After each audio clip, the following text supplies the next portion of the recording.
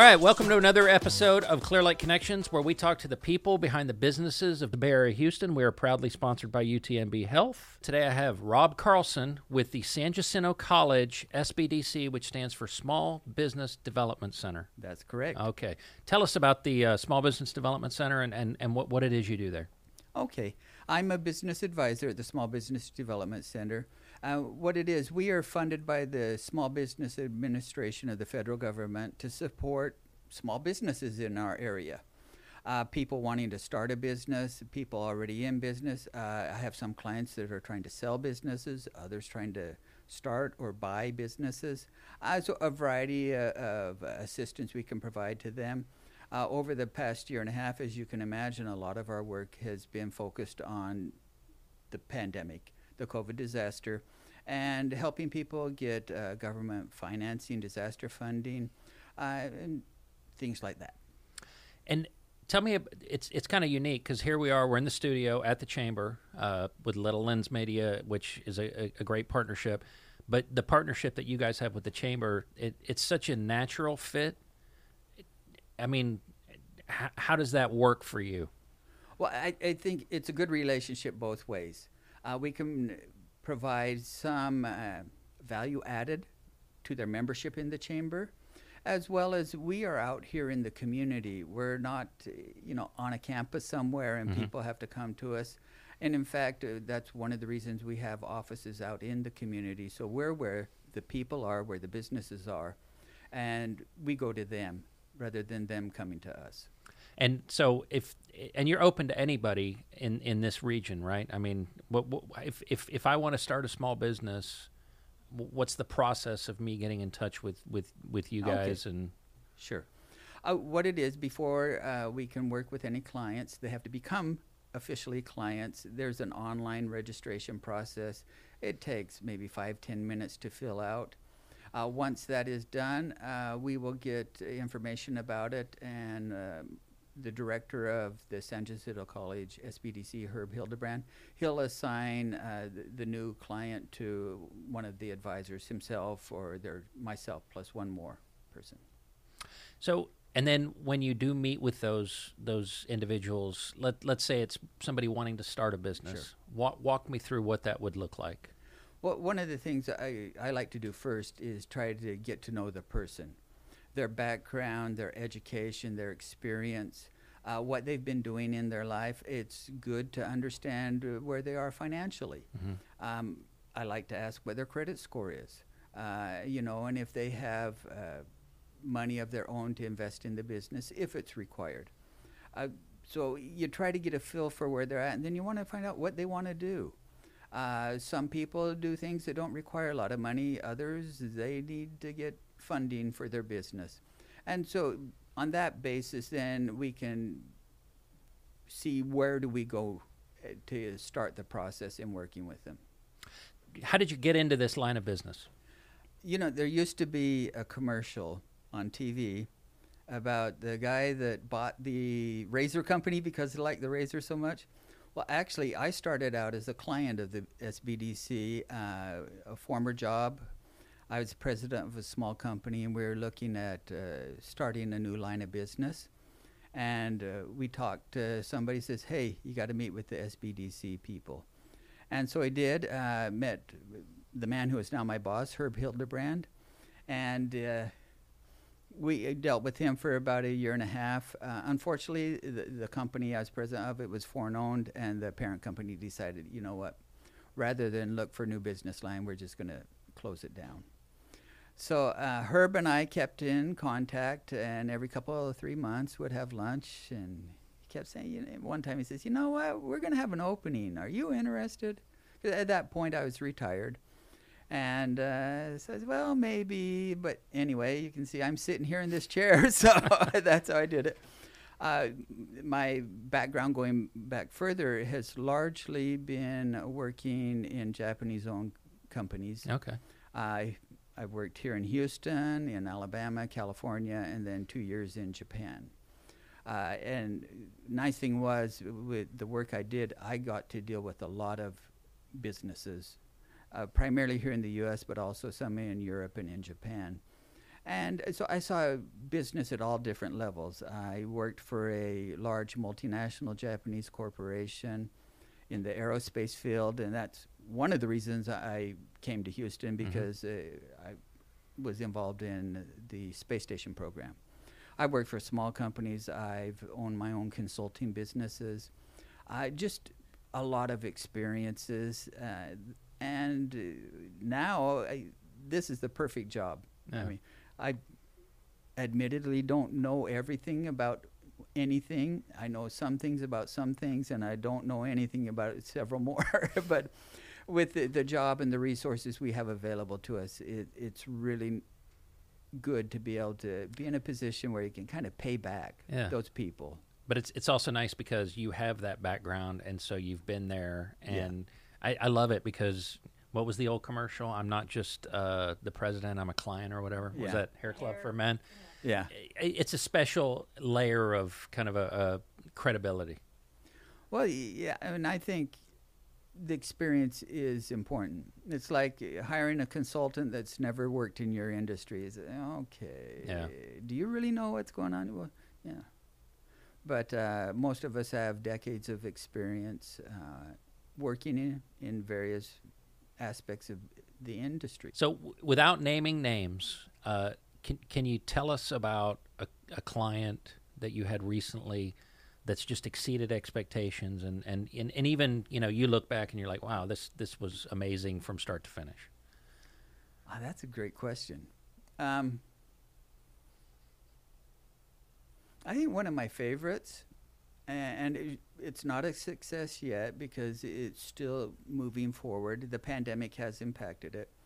But it's a company that is going to be exporting their products from the U.S. to Nigeria.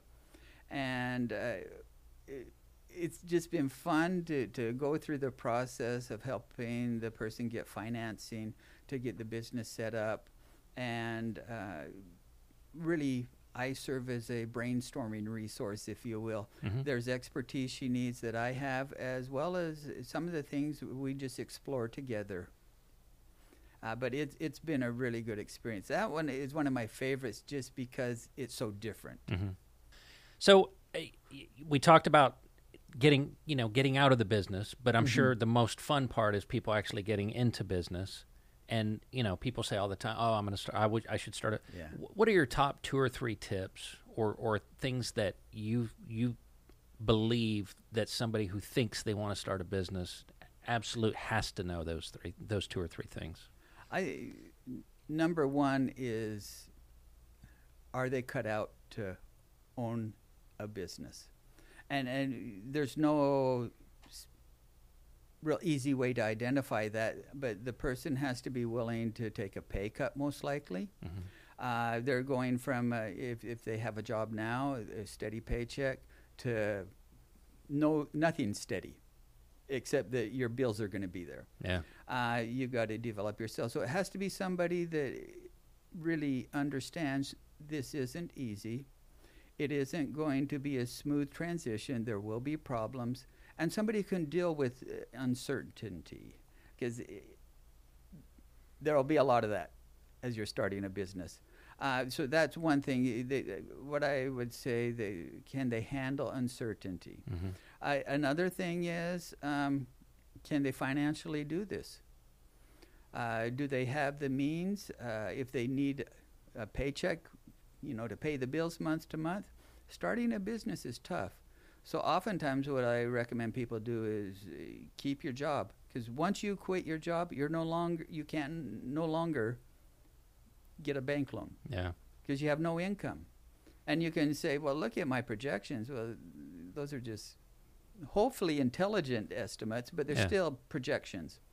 And if you have no income or no financial resources to be able to repay a loan, bankers aren't going to want to talk to you very much. Well, I think anybody that's watched Shark Tank knows exactly what you're talking about. I mean, yeah. That the projections are just that, Yeah. And so, kind of financial resources to go along with, is their character suitable for that? Expertise, experience in whatever business you want to go to. I think one of the fallacies is that well, I can just step in and do a business. I don't need experience. Well, if you're going to fund the business yourself, go ahead. You can do that. But if you're seeking outside financing, they want expertise. Mm-hmm. They want to know that you really do know the business. You really do know what you're doing. Otherwise, they won't touch it. Your role sounds really interesting to me because I think people are coming to you and you're offering them a level of honesty that requires them to do some introspection. You're not just a cheerleader saying, yeah, let's start a business. You're actually asking those hard questions that gets them thinking about, okay, you're challenging them basically with honesty. Well, and one of the things we do, we'll have a lot of people approach us that have not run a business before or may not have worked in a business or a company where they were really involved in running the business. Mm-hmm. Those type of people, we have a lot of them. I enjoy them. I work with a lot of them. But what we do before we will meet with them, we require them to watch 2 recorded webinars, Starting Your Business, Part 1 and Part 2, about an hour and a half each. And we say, after you've watched them, reach out to me and I'll set up an appointment. I'd say at least half of the people never come back. Because I think when they watch those 2... How scary is that webinar? Well, I don't know. It must be brutal honesty. Well, no, it's not. But I think what it is, it shows there's a lot of work. Yeah. It's not like, say, for example, I want to start an online business, some type of retail. There's a lot of work to do that. Mm-hmm. There's a lot of requirements. It's going to take some money up front, even if you bootstrap it. So you've got to realize that it's going to be a lot of work. You're going to probably work a whole lot more hours than you do if you have a current employment. And the money you get out of it for a while is going to be a whole lot less, most likely. Yeah. And you'd be doing people a disservice if you weren't upfront with them like that. I mean, that's really, and it's nice to hear it from a detached third party. Yeah. And, we always talk about in business, consultants come in and, people make fun of it. But if somebody that's kind of not intimately related to the business or your family, because I'm guessing families tend to be, start a business, sounds great. You need that detachment so that you can have that conversation with people and kind of make them think about it. Yeah. Well, and it's a fine line because, you want them to go through a process of self-discovery. Mm-hmm. Am I really cut out for this? Is it a good fit for me? Some people it just isn't. There's nothing wrong with that whatsoever. A steady paycheck is a steady paycheck. It's not a bad thing. And I think one of the things we've seen throughout the pandemic is there are more people that are considering starting a business simply because they don't have a lot of options. Mm-hmm. They haven't had a lot of options. And I understand that, but still you have to think from a long-term perspective, is this something I'm really cut out for? Yeah. For example, if I'm essentially an introverted person, well, if I'm going to be involved in a business that requires me to be out there selling, contacting people, I've got to decide, over the next 10, 20 years, am I willing to do that? Mm-hmm. And it's not for everybody. No, and you're right, because we've had guests on, and you could just tell they're going to be successful because they are so extroverted. They are... Yeah. They're gregarious and you can tell that, and they understand that business, a lot of it is about relationships. Yes. And if you're not good at forming those relationships, so it's very reassuring for me to hear that you put such an emphasis on that early on, because mistakes are better made early than late when it comes to business. And they're a lot less expensive. Yeah. Yeah. So how do we get in touch with you if we're interested in getting some advice from the SBDC? Well, one of the ways would be through the chamber.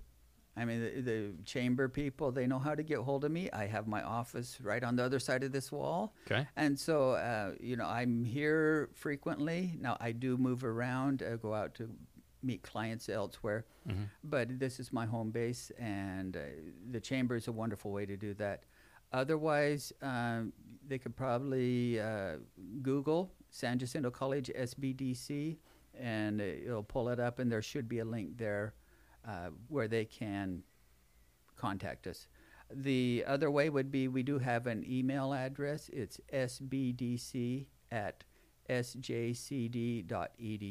Okay. So the Small Business Development Center at San Jacinto College District, and then edu. Awesome. Anything else you want to tell the audience before we part? You know what? If you want to start a business, really think about it. Realize there's going to be a lot of uncertainty, and you don't be afraid of it. But be realistic about what your interests are and what your capabilities are. Excellent. Such a pleasure. Nice to meet you. Thank you. Thank you. Hello, Clear Lake Area Chamber of Commerce members and Bay Area Houston. If you're a business wanting to expand your customer base, give back to your community, think about the quality of life around Clear Lake area, think about joining the Chamber. Go to clearlakearea.com for more information.